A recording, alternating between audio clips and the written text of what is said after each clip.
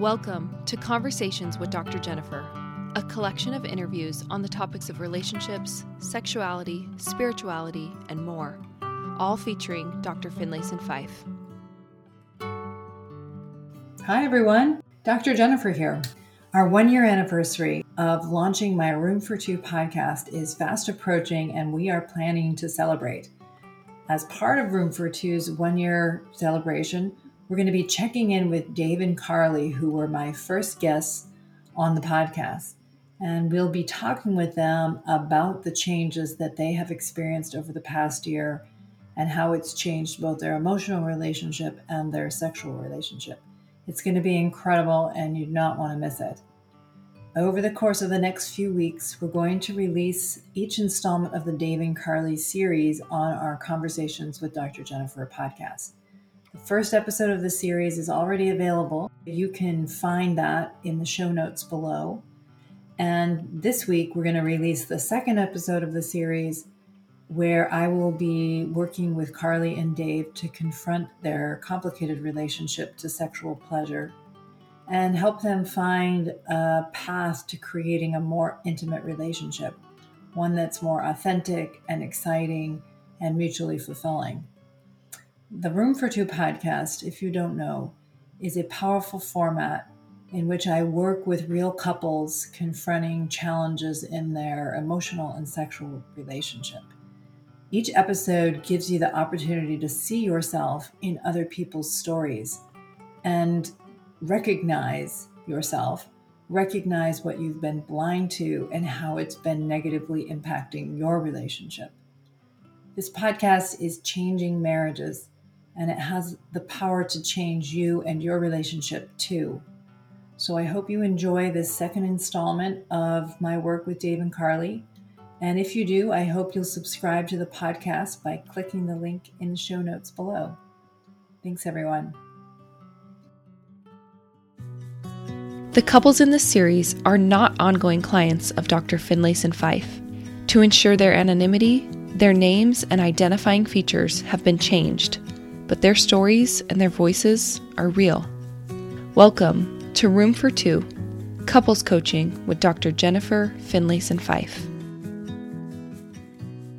So Dave and Carly, welcome back to the podcast.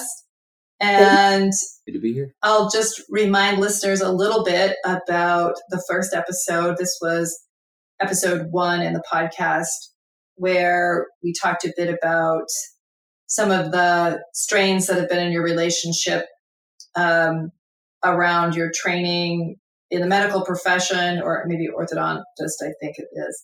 And the kind of ways in which, Carly, you were kind of hunkering down, waiting for this time when things would be better, but still feeling some disconnection, even when those pressures lessened, feeling like Dave had too much loyalty to his family, his mother, and Carly, you feeling a bit like the one who's in pursuit of more connection. Is there anything else you'd add about just that kind of that initial conversation?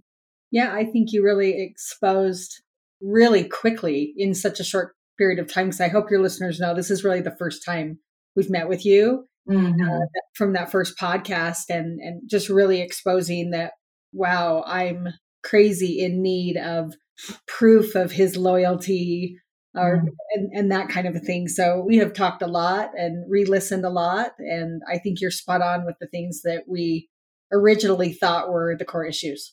Yeah. Good. Okay. So yeah, seeing your own kind of neediness and pursuit, Carly. Yeah. Big time. And Dave, how about for you? You know, what stood out for you from that first conversation?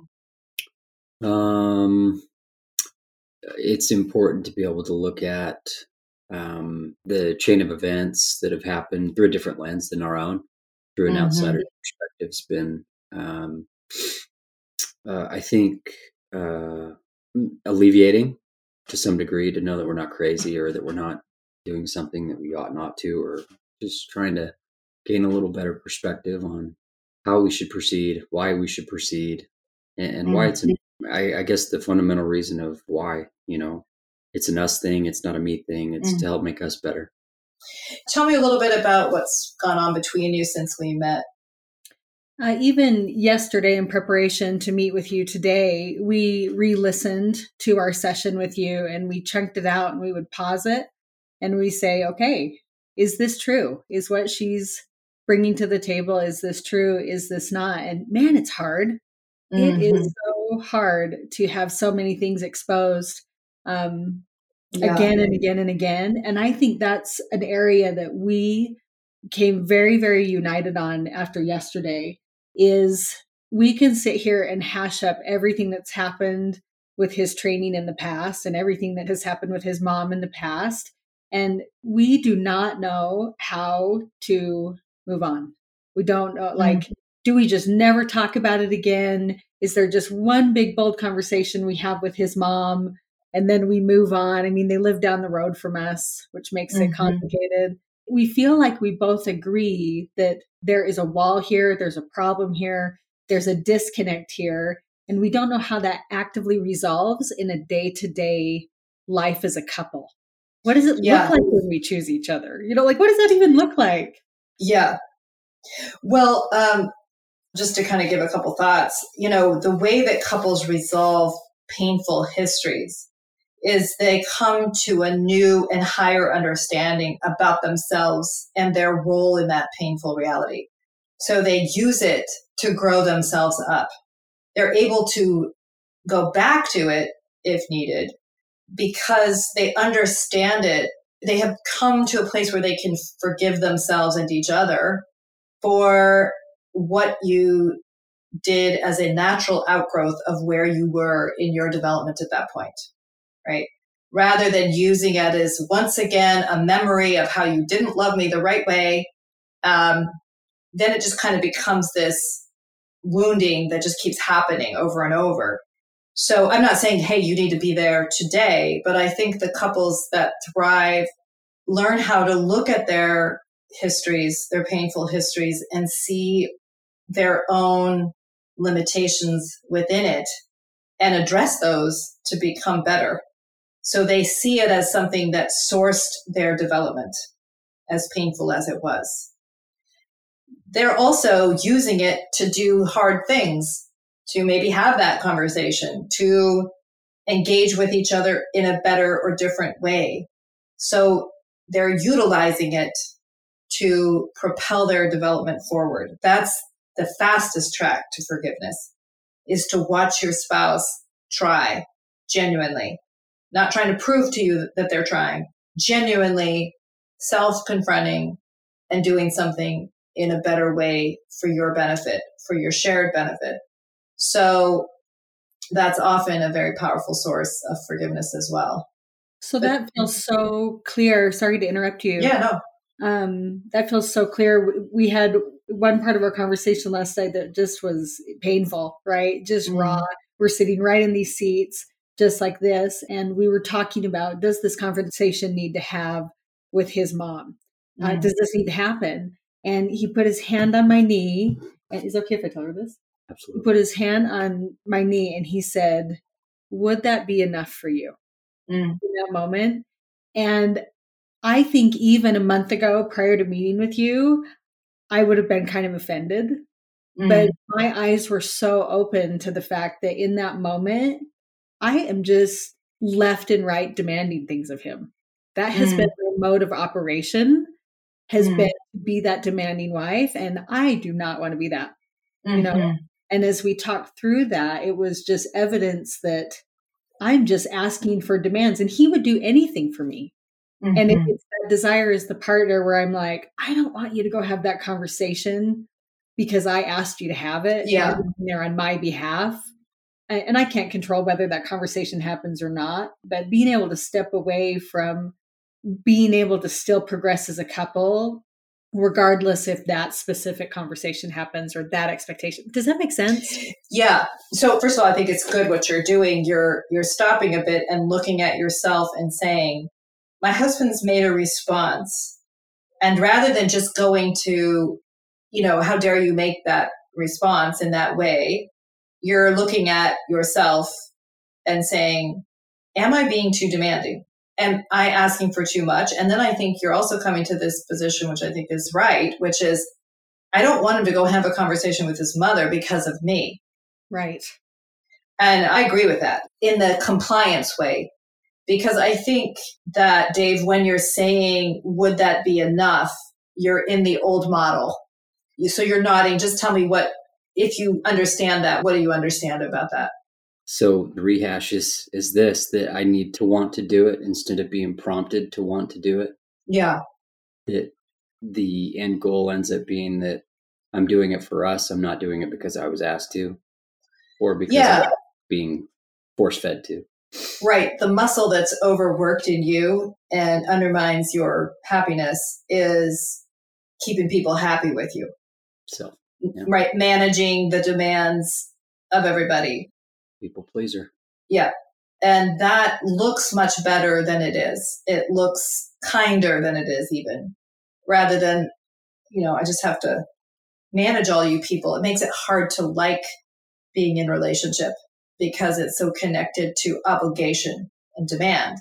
If you are saying, I have a problematic relationship with my mother and it's interfering legitimately with my wife's happiness and our happiness, and I want to grow myself up around this and move myself out of a validation-seeking position and into a more adult position, then I might want to consider having a conversation.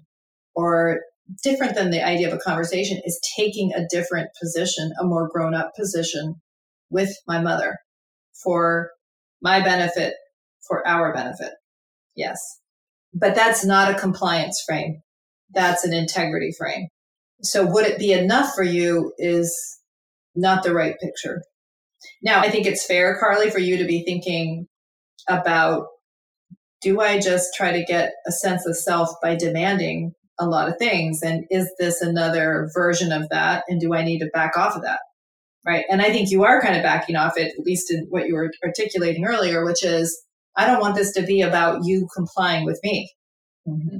Right. And what you said even just a minute and a half ago or so, when you said the best way to heal is just to see the partner trying. Yeah. And I have seen him just in the past month, even though that actual conversation may not have happened, I have seen him standing up for me more. Without me saying anything, without any reference point, even other than trying to do this. So there has been a shift. Yeah. I see it. That's awesome. Smokes, am I crazy demanding? I cannot believe how many times I catch myself almost in a manipulative way, trying to get him to behave a certain way. And that is ridiculous and embarrassing, but holy smokes, I'm aware. Great. That's exactly it. Like seeing Dave relate differently to his mother, to himself, and to you, and to know there's something in him that's shifting and it is protective of you in the best sense of the word. That's the beauty in development and in couples becoming stronger. It's right there. Say a little bit, if you would, about recognizing in yourself your own demandingness or manipulativeness. Tell me a little bit about what you see there. I think I have walked around for long enough with a you owe me attitude. And so for example, it's going to seem small and then probably big to some, depending on who your listeners are. Things like I'm leaving to a business conference in a few days, and how I have been so tempted to bring up the fact of how many times I was left for him to go to his professions conferences and how hard it was. And I'm like, gosh, it's going to be so hard for him. And this is so good for him to experience what it's like for you to just whisk away for a week and all this kind of stuff. With the exception of this exact moment, I haven't said anything because I recognize my need that I want him to feel bad for what he's done in the past, when the past is over. It is over. And yet I'm somehow trying to force him to say sorry again for the 900th time, or I'm trying to force him to rehash something That's one example. Oh yeah, it's excellent what you're saying. I mean, good for you for seeing it and stopping yourself. I think you're talking about what is a very human thing, which is if I use the frame of victimhood, I can pressure you to yield to me. And you're confronting it. You're saying, why on earth would I be bringing this up just to get him to apologize for the 900th time? There's no virtue in it. It's not needed. It's just a way of keeping this old dynamic alive of you've hurt me, therefore you owe me, and Dave feeling like he's got to cough out another accommodation or apology, which is precisely the dynamic that makes you both miserable. Totally. Mm-hmm. And wouldn't he be able to, in such a valid way, say again, if I apologize, would that be enough for you? I mean, it is like... Yeah, no, that's right. It's inducting him right into that muscle, and for him to say, like, I'll say anything if this tyranny can stop. And, and that's that same old muscle that, again, is bad for both of you. Mm-hmm. Right. And I have not largely seen it as bad for me until recently. I've just tried to create pain for him, which, how kind of me, right? Mm-hmm. Yeah. No, I think any honest listener can relate to that in themselves. The ways that we are trying to get accommodation, but we're making ourselves very difficult to love, because loving us is connected to feeling controlled or, judged. And we do it for the sense of control, but it interferes with what we want, which is to be chosen, to be desired, to have someone care for us by their own free will and choice. Mm-hmm. Very profound. Yeah.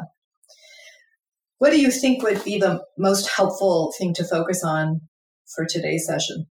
This is something that is a really fun thing for us to talk about, because we feel like, we're not the miracle case by any means, but we feel like we've made great progress in just a small amount of time. But we have also noticed that we have had a kind of politeness between the two of us in regards to intimacy. Mm-hmm. Everything has been very mechanical, very, when schedule allows, all those kinds of things. And this may feel like such a shift from the earlier things we were talking about. No, but we were talking last night and we were like, this is like the prime of our lives right now. We are done having kids. We both can generally get 8 hours of sleep a night. We are in this time when, we've invested in your courses and all those kinds of things, which have been so incredible. It's a shameless plug to buy them all. But we feel very stuck on how to reconcile exploring a sexual life that is exciting, that is fulfilling, that is exotic, that is erotic, all those things. Mm-hmm. And the only roads that we know of feel inappropriate. That we either buy porn or we go buy a Cosmo magazine or we Google it and we're like, 0 for 3 on those kinds of explorations.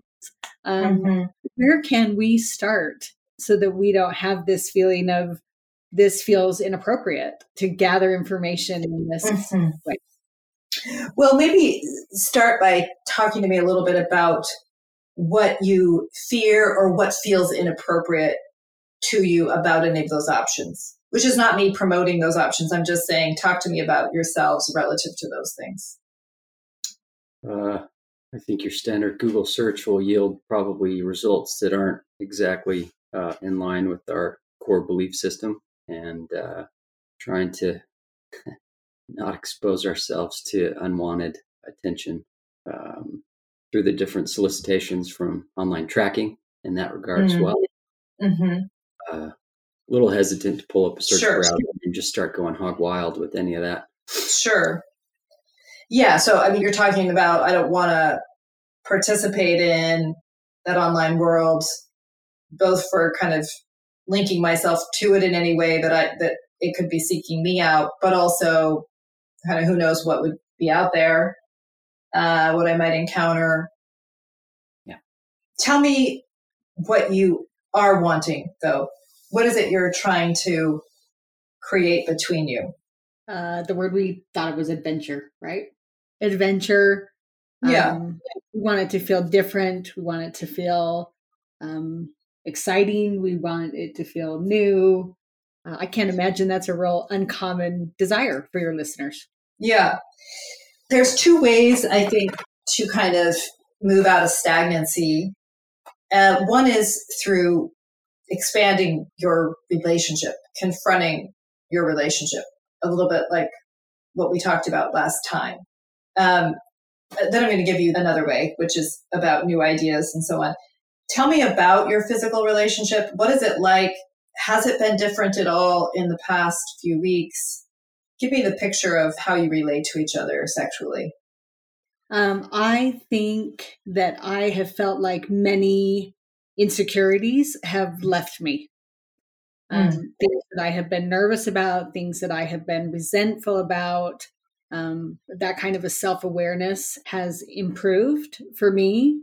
That's excellent, Carly. Let me just make sure I'm following that. So you're saying that you have seen in yourself, even in the sexual realm, kind of less resentment and more openness or more comfort with yourself. Can you say that again, just so I can get the picture? Sure. I mean, if I were to paint it more black and white, months ago, I had a really hard time getting fully into a sexual experience because the thought running through my mind is, this is a man who won't defend me.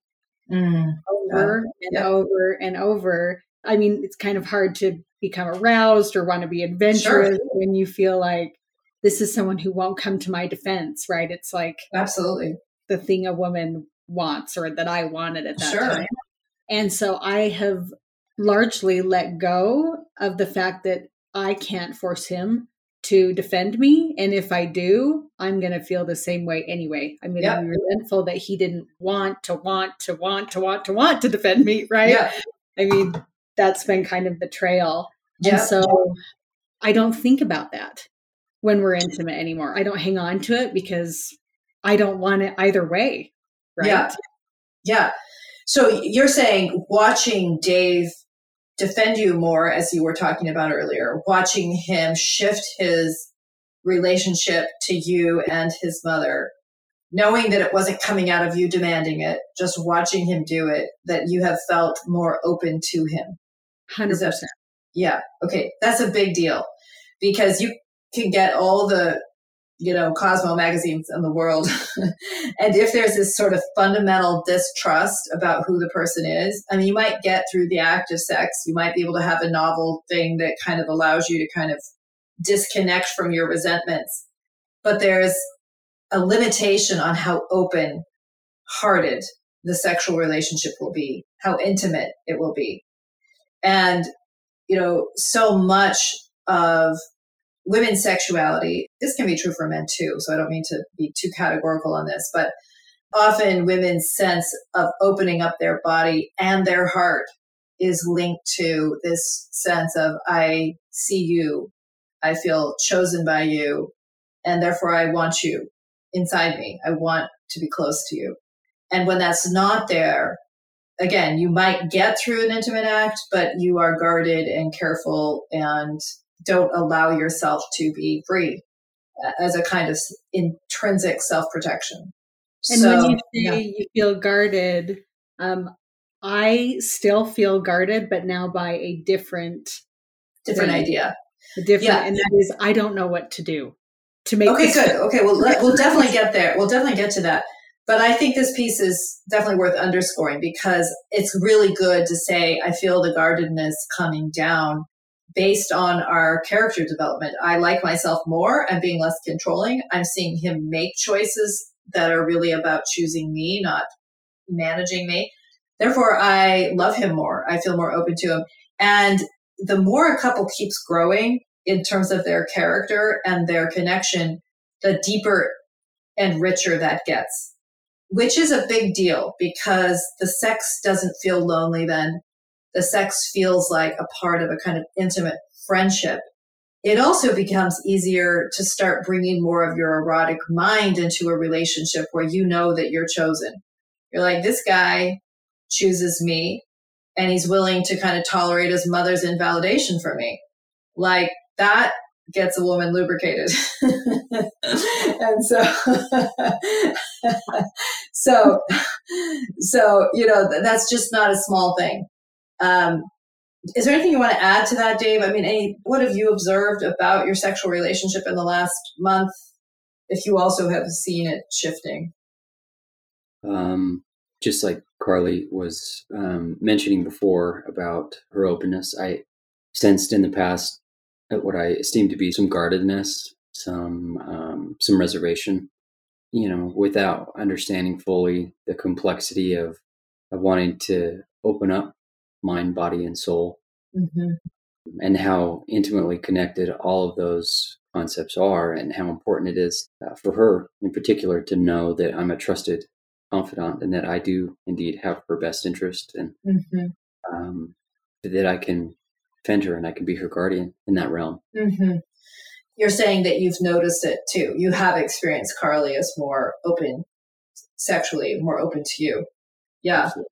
Yeah. Courage is attractive, and tolerating invalidation for doing the stronger thing is sexy. It really is.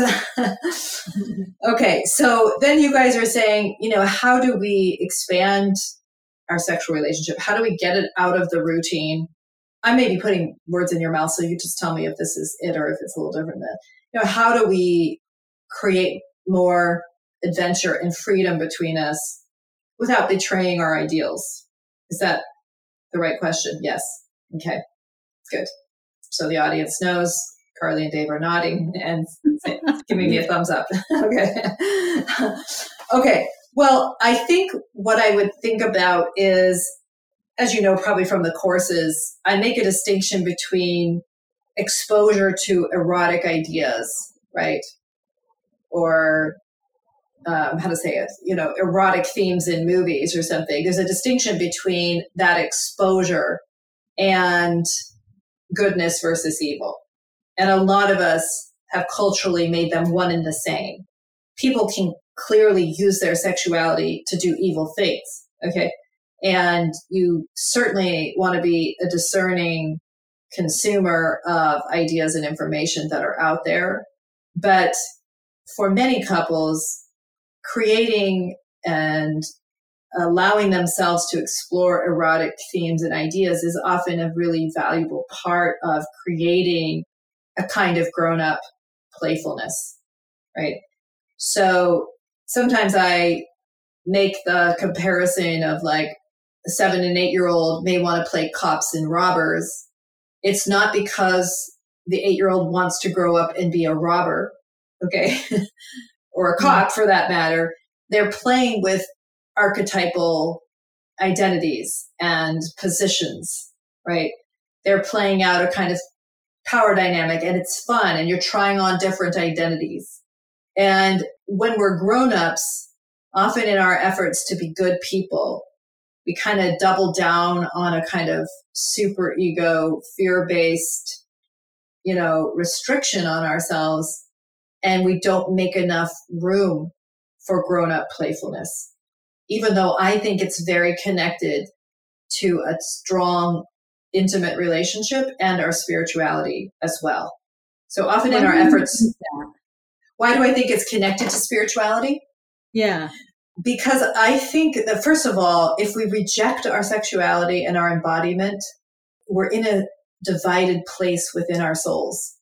And so we are actually fear-based, and we're undermining our spirituality. A lot of times we think, okay, well, we have our spirits and our bodies house our spirits, and they're just kind of there to give wheels to our spirits so we can do things. But there's like an uneasy connection between the two, where I think much more like, Parley P. Pratt talked about this, that it's actually like this sensuality is a way of loving each other and knowing God. So in a couple, the couples that have the aliveness of a strong sexual relationship are the happiest, most joyful, most at peace with themselves and each other. Like, I take seriously the idea that we might have joy And joy is so connected to the pleasures in life, as long as those pleasures are anchored in our morality, but not weighed down and suffocated by our morality. Most of us are trying to suffocate the pleasures with should, right? With shoulds. That's what you do, Dave, right? Like, I mean, at least Dave from a month ago. I really should, do this more, do that. That's more that kind of like trying to fulfill every obligation, which does achieve some good in doing that, but it can weigh one's self down, one's psyche and soul down so much that there's no room for joy and peace and freedom. And when we're really living wisely, we have joy in our lives. Doesn't mean our lives are devoid of pain or struggle, but we have the ability to participate in the beauty of life and the beauty of our partnership. And perhaps paradoxical, it doesn't seem paradoxical anymore, but it's that so much of the joy and love is in being able to share your whole embodied erotic self with your spouse. The kind of freedom in being able to fully be your sexual and sensual self with another. Like, there is no deeper form of friendship. A place to create pleasure and joy with one another is a kind of super glue that can't be replicated in any form. It's why marriage has the ability to be so special, so unique. Can I ask you a question about that? One of the things that we talked about, and I actually stole a quote from your group, and we talked about it a little, and it may be a place that we get stuck, and some of your listeners may be like, you are so privileged to let that be a sticking point for you. But one of the challenges that we face is the constant desire to serve the other person sexually. Yeah. And it just becomes this like, it has to be me first, but no, but what a drag. It's like a little nobody wins. Nobody wins. Yeah. You're both trying to prove you're the good one, right? Yeah. I mean, it's the worst. What's the fact? I mean, we are so. One of the things that we talked about yesterday was like, we feel like we understand a lot of concept, and now it's like, how can we get practical here? Like, if that is what we are experiencing, how do we get practical? Well, first of all, that's great. I'm glad to hear it like that simply, because I think it's like exactly where you guys get stuck. And I'm just going to be completely straight with you. It's like pseudo goodness, pseudo spirituality. It's like fake spiritual, fake good. Sorry, I know I sound kind of mean right now. Like, I'm trying to prove I'm the good one by serving you first. No, I'm the good one. I'll serve you. But I don't know that you're trying to prove it to each other as much as yourselves almost. Like, I don't want to be selfish. I don't want to see myself as taking. I would rather have the control of being the giver than the vulnerability and exposure of being given to. Right? 100%. Okay. And so, sorry for calling you all fake spiritual and everything. But what I mean is that a lot of times, we get caught in these sort of external measures of the good, and we're losing the spirit of the law. One of the kindest things you can do for yourself and your spouse is to let yourself be given to genuinely, to let yourself be blessed, right? To allow yourself the exposure of just being loved sexually, and the vulnerability of not servicing back to have earned it, or to kind of hide behind that servicing. And so I think what I would encourage you to do is think about that impulse in you as not coming from as good a place as you think, more of a way to hide with each other. I can see that being maybe a reason. Yeah. So tell me more, Dave, about what you relate to in that.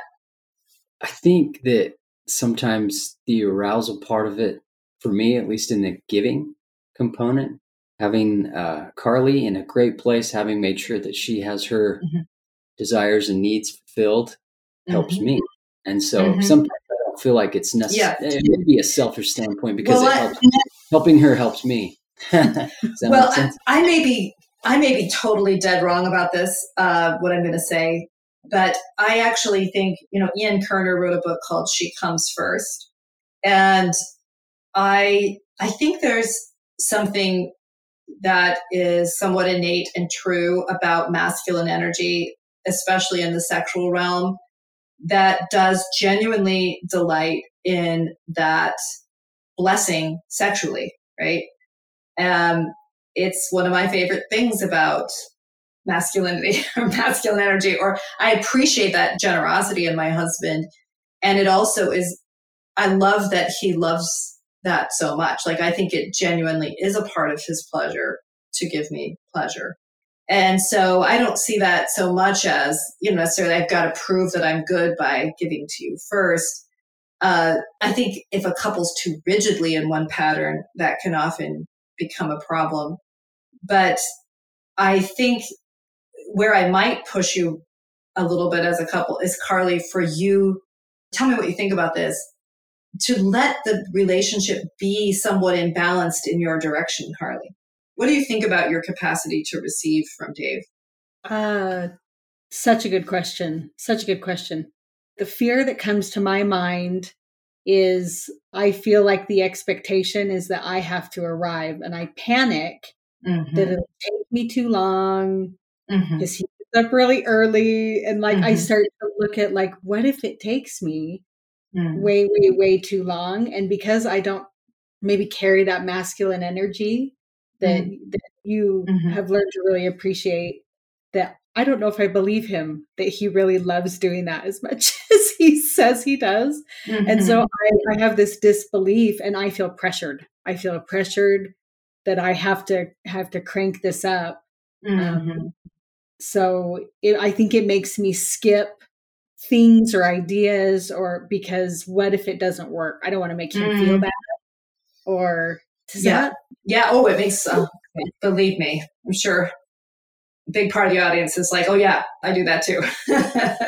So I think, yes, a lot of, well, first of all, that performance pressure is a terrible thing in a sexual relationship, because if it's about intimacy and letting yourself be known and letting it be free, the kindest thing you can do for yourself, Carly, in that moment and your sexual relationship is to say, it's okay if I can't get there. It's okay if I don't, quote unquote, succeed, because that's not the goal. The goal is to be here wholeheartedly. The goal is to let Dave love me sexually. Mind blowing? Is that what you're doing? Okay. Carly's doing a mind blowing thing. I've been so tactile. Yeah, I'm using my hands. Sorry to your listeners, but using my hands to say my mind is blown, because I'm always like, should I tell him I'm not sure? Today was stressful, or it's really late, or it's should I try and precursor that? Because then it just feels like it kills everything in the moment. If I'm oh, I'm not sure today's my day. How do you say that? How do you say that in a way that isn't I don't want to be here? But if the expectation is that I can just fully be present, that would change everything for me. I mean, I understand you want to maybe communicate to Dave, I'm going to be working on that because I get into this performance pressure thing, and I don't want to do that to me or us. So just know that I'm going to be letting that go and making my goal about receiving from you and being here with you, and not judging myself by something I can't control, which is what my body does. Right? Okay, so Dave is yes. So speak to that, Dave. The things that you're saying, and I've sensed some of that apprehensiveness in those moments. And I think that, having kind of shifted the perspective into one of just engaging in the intimacy instead of having the expectation, I almost feel like it kind of connects the dots itself. Instead of thinking about the score, just focus on enjoying the game. Exactly. That's an analogy, but no, it's a great analogy. It's exactly it.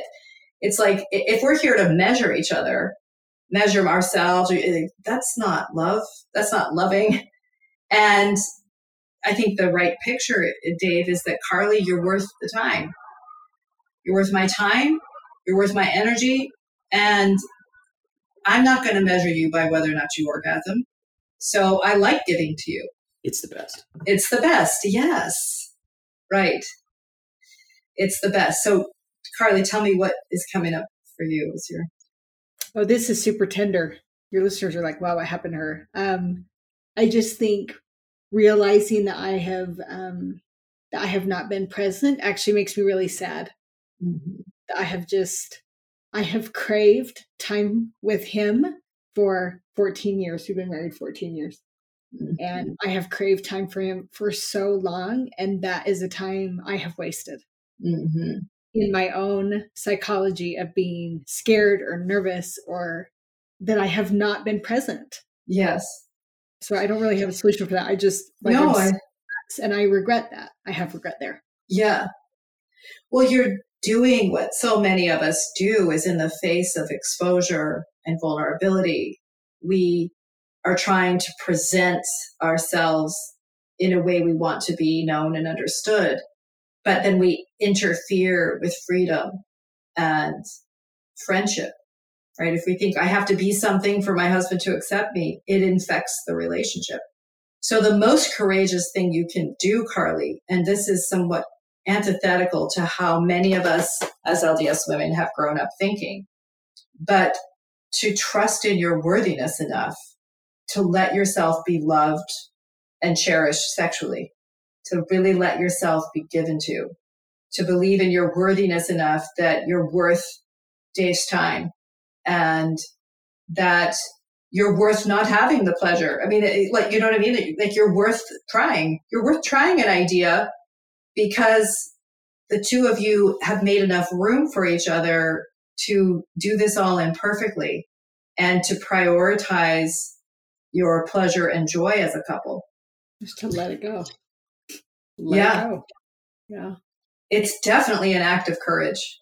But if you have the courage, you get the reward on the other side of that. You expand what the relationship can be. And, I think women's sexuality is very connected to trusting in their own worthiness, to let themselves be loved, because then their sexuality can really flourish and can really expand. It is nourishing, literally, to your soul and to the relationship. I have missed that piece, I think, big time. The other piece is that if you both feel freedom in your sexual relationship, it's so much better than any relationship with your mother.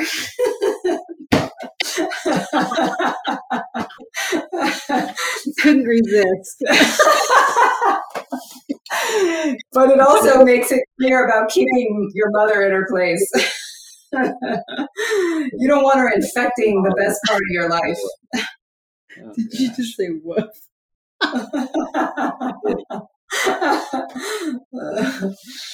Yeah. We have come full circle. Here we go. Yeah. But I think I'll just say one more thing about it, Carly, which is that I think that this allowing yourself to really be given to and letting yourself really receive it is to expand your sense of who you really are, is to let yourself be loved.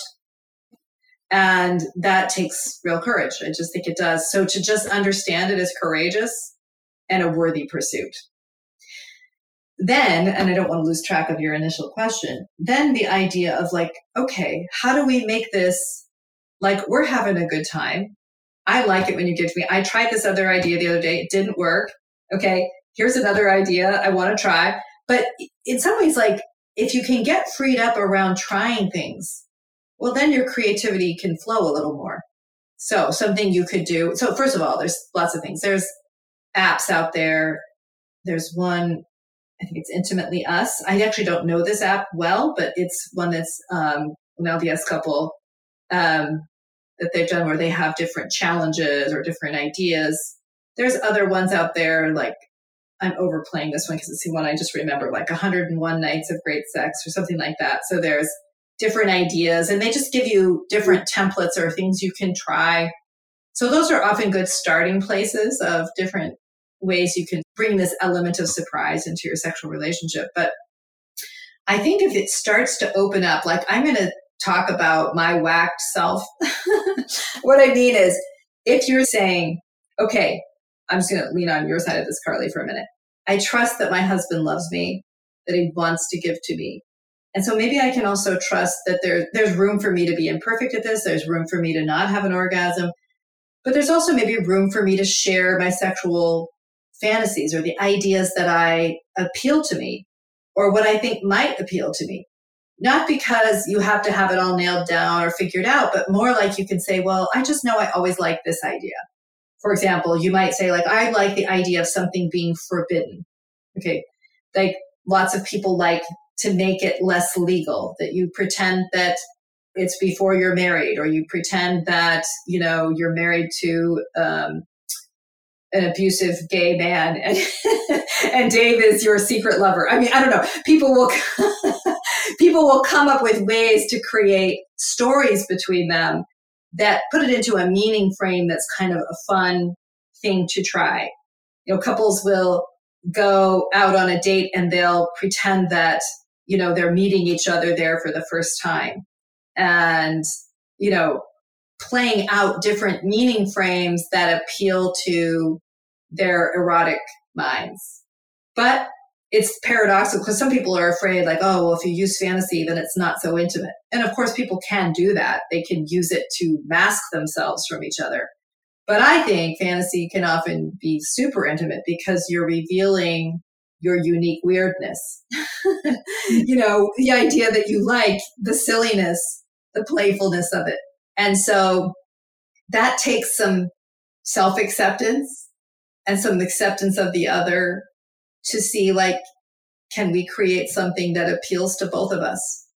Sometimes my husband and I have written erotic stories where we're each contributing. Like, okay, well, let's say it starts out here and this is what's happening.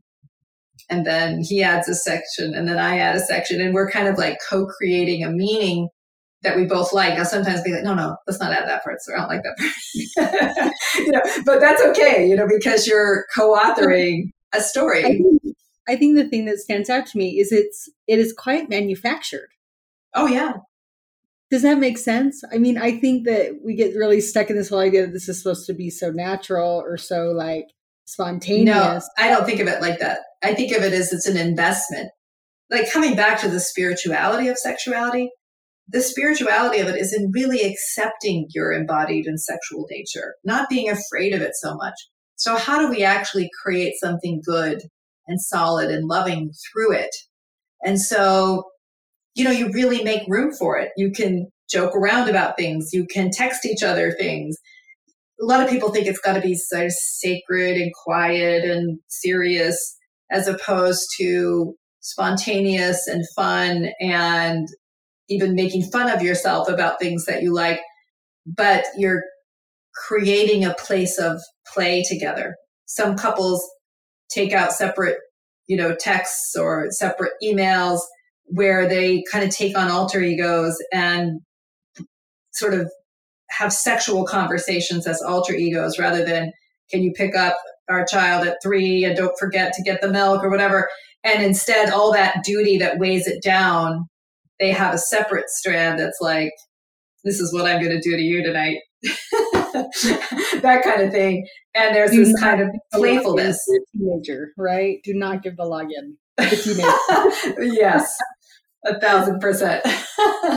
So this feels a little bit quite vulnerable, especially considering we're almost at the end of our time. So if this needs to be cut, this is your warning. But one of the things about our past as a couple is that my high school and college years were met with sexual abuse from a boyfriend, sexual and domestic, right? And because of that, I really married the absolute perfect partner for me in the sense that he will never push me. Yeah. He will never make me do anything I don't want to do ever. He vowed from day one that would never be that way. One of the things we were talking about a couple of weeks ago as we were reviewing one of your classes is I was saying, I feel weird that I am attracted to the borderline dominant, pushy nature. Oh, yeah. You're in good company. Oh, 80% of women feel exactly this. I'm one of them. Really? Oh, yeah. Okay. But I mean, are you seeing the disconnect where it's like I have a violent sexual past? That was my first experience with an orgasm. Yeah. That was my first experience. Being physical in any form was outside of my will. And so we just talked a couple of weeks ago about this thing where something that is rough, something where I'm overpowered, something that is something that attracts me. And then the minute I say it, I'm like, I'm crazy. Right. Yes. Right. That you or like, what's wrong with me? What's the matter with me? So I don't know why this is. And I think there's something more biological about this than anything else. It may have something to do with our most primitive ancestry. Okay. I'm going to give you what I think are some of the kind of easier to understand elements of that. I think women like surrender. It's more feminine energy to surrender to pleasure. And in a way, to have a dominant lover is that you don't have to take care of them in any way. And women are all about caretaking people's feelings and thoughts and so on. And the sense of freedom in the sexual is I don't have to take care of his feelings at all. Like the quickest way to lose your desire as a woman is to caretake your husband sexually. If you get to just surrender to your pleasure, and you can even pretend like you're just submitting to him, it's not even that you want pleasure, all the better that fantasy, right? It's like, well, I have to. Okay. He told me to get naked. I have to. Now, of course, you can think like, what's the matter with me? Because in real life, that would be terrible. In real life, it is terrible. Right. Well, so I sense that it's a wall maybe for him, that he knows that that is a part of my past. And is that an issue for you? Yeah, you could say that. Yeah. It's not that I'm happy to make accommodations and try to rewire my thinking. I don't know. It's not who I am. And so I'm not a pushy person, and I'm not going to. All the better for you. Always. Yeah. All the better for you to try it then. So good thing this is only on the subscription podcast. I'm saying things that are a little, but I mean, I think, so first of all, I think for you to understand it as a way of a kind of play and a kind of playing with a dynamic that's different than the day-to-day between you, or something that you would condone in real life, is to take a different position, right? So now I think, Carla, you need to really kind of figure out how you feel about it and if you want this. But I think it's, if you're saying it appeals to me, I like it, and I want to kind of try that, as long as you, Dave, know she wants that, and that, Carly, you feel in control of being able to say, no, my mind's going to a different place and I want to not do that anymore. As long as you feel genuinely in control of that, Carly, like that, I think that you could explore the freedom. I mean, that's one of the things you're talking about in this, is the wanting to be able to surrender more. Dave wanting you to be able to surrender more. And that's a meaning frame in which you almost feel freer to do it. Right. And so I think as long as you feel in control of trying it and stopping it if it starts to go into something traumatic or not good, then I think that would have a different meaning for Dave, if it felt like this is something she wants and that blesses her and allows her to surrender to her own pleasure. And that's very different than condoning the abuse. So it's easier for someone to understand that hasn't been abused, because they can just see it as, I'm playing with an idea that I don't condone in the light of day. If you've actually been abused, it may be more confusing, because it could feel like a validation of the abuse. And I think the thing that draws me to it is because if I struggle to surrender, right? If that is part of my issue right now, is that I struggle to surrender in that moment, it feels almost fake to me. It feels like you said, it's a separate identity. And so it's almost easier because it feels like play. Oh, I see what you're saying. Got it. Yeah. That allows me to kind of say, this is sort of pretend. And it feels really weird to me, but I have expressed that to him, and I know that there's a hesitation there. Yeah.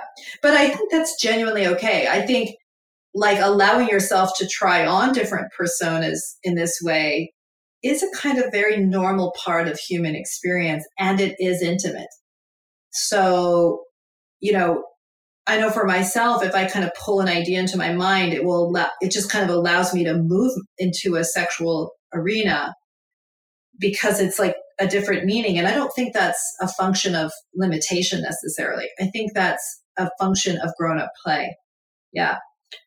And so I think the other thing is that for your mind, in actual trauma, you genuinely do not have control, right? In trauma, you really are losing yourself in the worst way.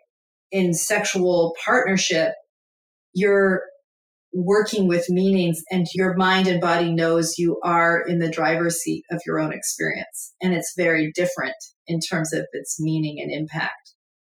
So, I have one of the kindest, most self-effacing husbands on the planet, who is not your stereotypical dominant male. And he's such a good person that he'll step into that persona for me. Well, and he enjoys it too, right? Like it's a wonderful thing for both of us. So it doesn't validate anything beyond a kind of playing of positions. And that's very normal. Human beings, like in sexuality, some of the typical meaning frames are around hierarchy. They are around playing with meanings of like innocence and experience, or forbidden, and, breaking of rules. So for a lot of good people, they're like, what is the matter with me? But, I say, no, the erotic just plays in that realm. And strangely, the more you can just accept it, the less power it has over you, and the more it blesses your life. The more we're afraid of it, the more it takes on a kind of perversity and undermines our well-being, either through repression or indulgence. Wow. Profound. So maybe we'll wrap things up. Maybe we'll have you back on again at some point. I'd be kind of curious to see how this all goes. But I think if you're both courageous and are invested in creating something together that blesses you both, your life is going to be richer and happier for it. And you'll find a spiritual anchoring that's much more joyful as well. Thank you so much for letting us be here. Yeah, thank you for your inspiration. Thank you. My pleasure. Okay, Dave and Carly, thank you. And thanks for being on the podcast. Thank you. You're welcome, you guys. Bye. So I'd like to make just a few observations about this couple of Carly and Dave. This is their second meeting with me. And I think while it was a little bit difficult, I think for them to articulate fully what had shifted between them, Carly watching her husband make efforts on her behalf out of his own integrity, not out of a compliance frame, was driving her openness to him emotionally and sexually. She was clear that she knows this path of pressuring him or guilting him into compliance.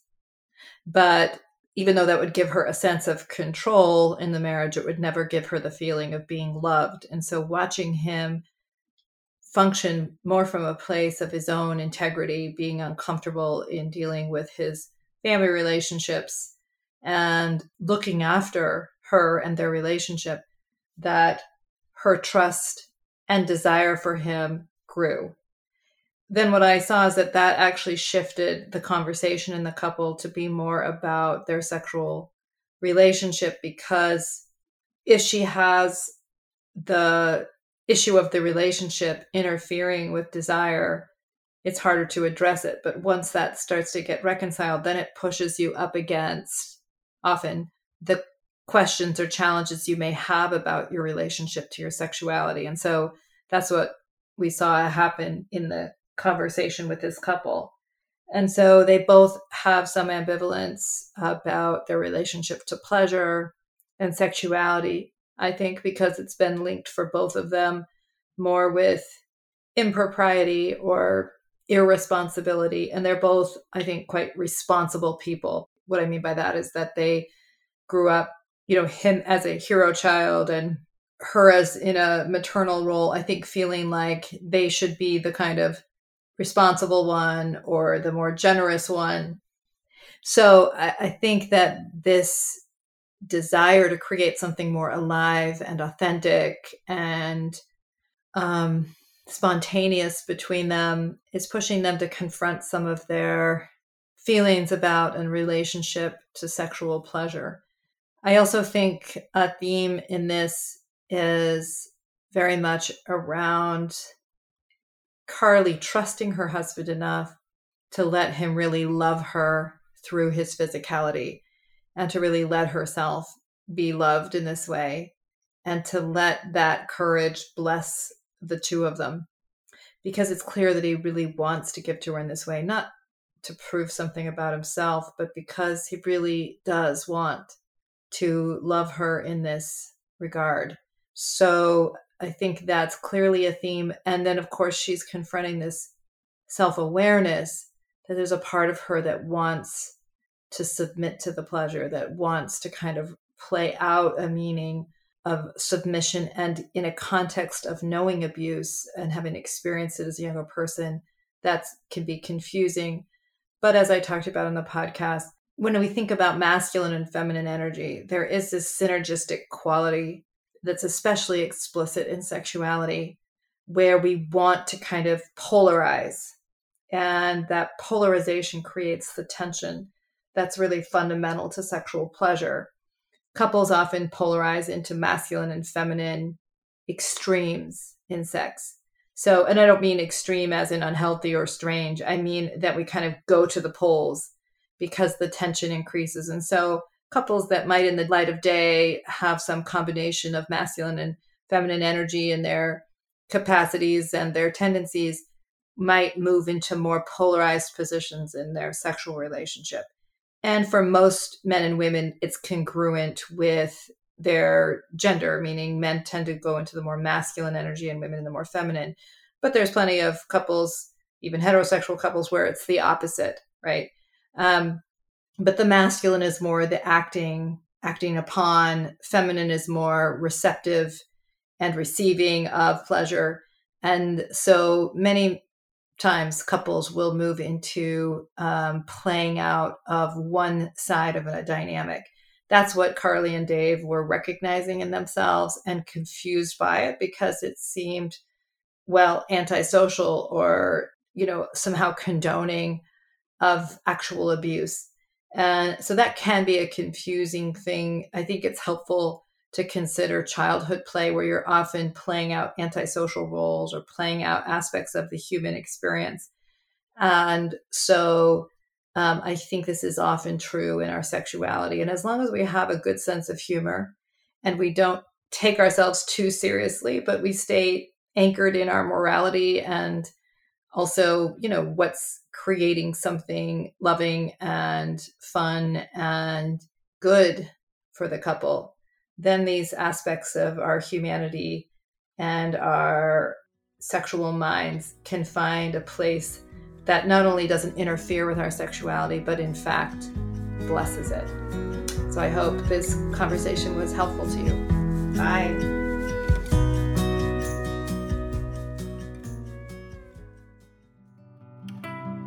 Thank you so much for listening. If you enjoyed today's episode, we ask that you please rate, review, and share the podcast so that more people can find and benefit from Dr. Jennifer's work.